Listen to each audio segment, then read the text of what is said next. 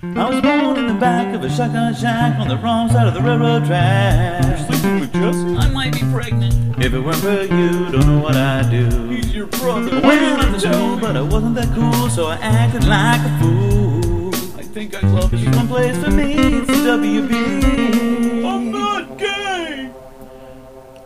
And that's right. You know what that jingle means? That means the triumphant return of This Week in Angst. That's right. I do one episode of my weekly show, and then I go on hiatus for 3 months. That's how I roll. But that doesn't matter now. I'm back. I'm going to be podcasting like a motherfuster bitch from now on. I promise. That's a word. Anyway, the focus for this week now that all the shows are back up and running is going to be a little show called One Tree Hill. And that's right, this is my favorite of all the teeny bopper angst shows. Because it has all the elements. You've got illegitimate son, comes back, the father rules the city, and he's 100% pure evil. You've got basketball and cheerleaders and teenagers having sex and whatnots. So there's a little bit of everything. There's these Shakespearean undertones to the story too, because you've got like this evil king and this sort of outcast prince returning. The first season was really all about him having trouble with the kids because he wanted to play basketball and he wasn't the popular one and blah blah blah and whatever. And so we've gotten past that. Season 2 really kicked it up. See, this is where this show has a lot of parallels with a similar show on Fox called The OC, which I also used to really like. But season 2 of The OC and season 2 of One Tree Hill were at the same time. Not time slot, just they came around at the same time. And there was a point of deviation where OC fell into sort of a sophomore slump, where every episode was, I think Ryan and Marissa are getting back together and who even cares and all this stuff. And then they had a villain character, which was the grandfather, and they were trying to humanize him, and they were trying to make the people real people, and they killed him off, and then the show died, for me. Well, One Tree Hill went the other way. They don't care about humanizing the characters. We want to have a little Steinbeck quote at the beginning of the episode, and then everything else makes no sense at all.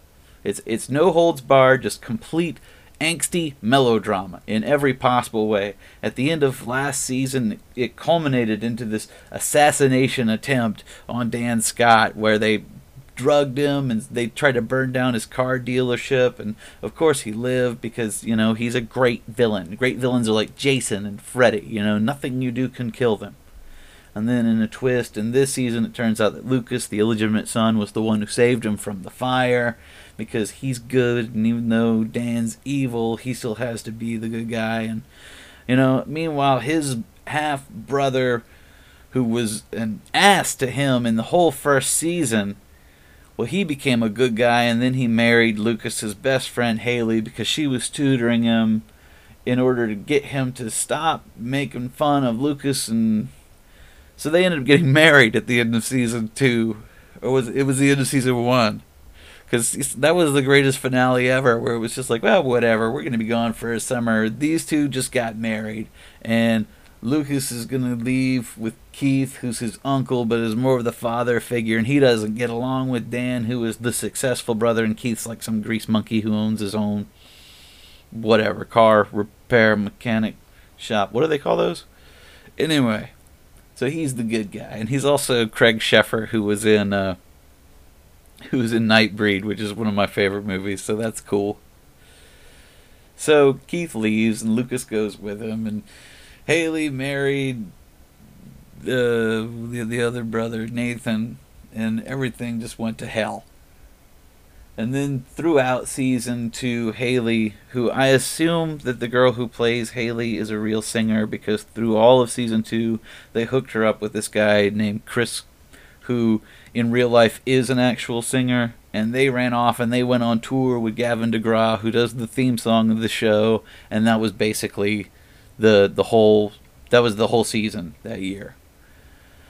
So she's back this year trying to reconcile with Nathan because it was trouble in their marriage, because they're trying to graduate high school and she's on tour as a pop star, and plus his dad's evil and everything's bad.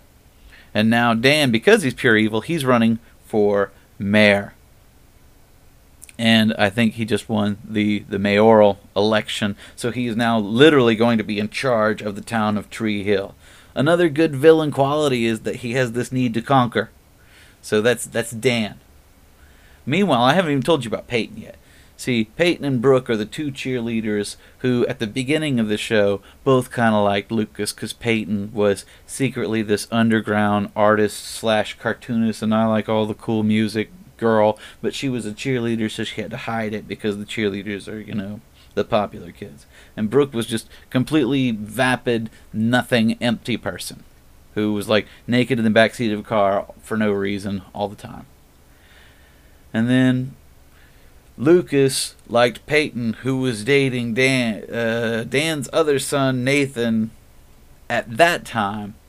And then their sort of failed romance caused the breakup of Nathan and Peyton, because Nathan was such an ass in the first season, and then so he hooked up with Haley. And then Lucas was going to hook up with Peyton, but that didn't work out, so he ended up hooking up with Brooke. But then that went bad because he really liked Peyton, so they were getting together behind Brooke's back, and now that caused the death of that relationship. And then Lucas realized he really did like Brooke, but that's too late, because that's the way all that stuff goes. So this season we come back where they're all, Brooke and Lucas want to get back together, but there's that lack of trust, so she's been acting all flighty-dighty about, I want to be with other guys, when she really wants Lucas. And she ended up sleeping with Chris Cook, who was the knob from season 2, and nobody even likes him. So that caused something bad, and then because of that, Lucas started to sort of hang out with this super hot redhead that has come out of nowhere on the show now. And of course, because she's the super hot redhead and she doesn't really have a character yet, she's just going to screw with Brooke. And that's what's been going on pretty much for this whole season. She's trying to get Lucas, and Brooke wants Lucas, but she doesn't want to look like she wants Lucas. And she's playing hard to get, but ended up being hard to want, and whatever. So she ended up sleeping with Chris, and Lucas almost hooked up with the hot redhead, who also kept getting naked for him. Like, what is with...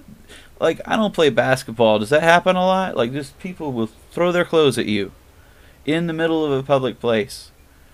So, well, I lost my train of thought there for a second. Anyway, so Peyton's pathos springs from the fact that her mother died when she was young and she can't deal with it. And so she's, I don't know, embracing her inner goth about it. Which she actually does literally in this season, because she keeps being haunted by sort of a dark angel goth version of herself who's pushing her to reconcile with her actual biological mother that she didn't know she had, because it turns out that her dead mother was adopted. And she has a real mother who has just come back around, and she's cool, and she's just like Peyton, and she's into records and stuff, and that's so great. And she's got cancer. Sorry. Plus, her dad is going through some transition, because up until the beginning of this season, he was played by Thomas Ian Griffith, who's like the bad guy from Karate Kid 3, and now he's played by the dude who used to be in that Earth Final Conflict show, like for one season. So I don't know why they couldn't get Thomas Ian Griffith back. I mean, it's like, is it really that important that you continue making direct to Sci-Fi Channel movies, that you can't get a regular gig? Or is it because the emotional quality of this season is more than they felt he could handle? I don't know. Anyway, so there's a lot going on there. And Peyton's newest thing is she's trying to produce Haley's song, which Nathan secretly paid to have produced, because she came back and she's all remorseful, but they want to encourage her music, but they want her to stay on the show. And apparently the WB wants to push this single either way, because they play the same song in every episode. And why does Peyton even want to promote this song? Because she supposedly likes all this underground music, but she likes this just pop crap single that Haley made. I don't know. I guess if your friend makes a pop crap single, you're still going to support her in it. But that's what's going on with that. So I'll let you know. Tune in on the WB for more on that. That's, I think, Wednesdays that plays. So that's my little plug. Anyway, good show if you like that kind of stuff. I think I've got you up to speed, so if you want to tune in on your own, you should be good to go. And I will be back later, either next week or sometime in March. dogcrazy.com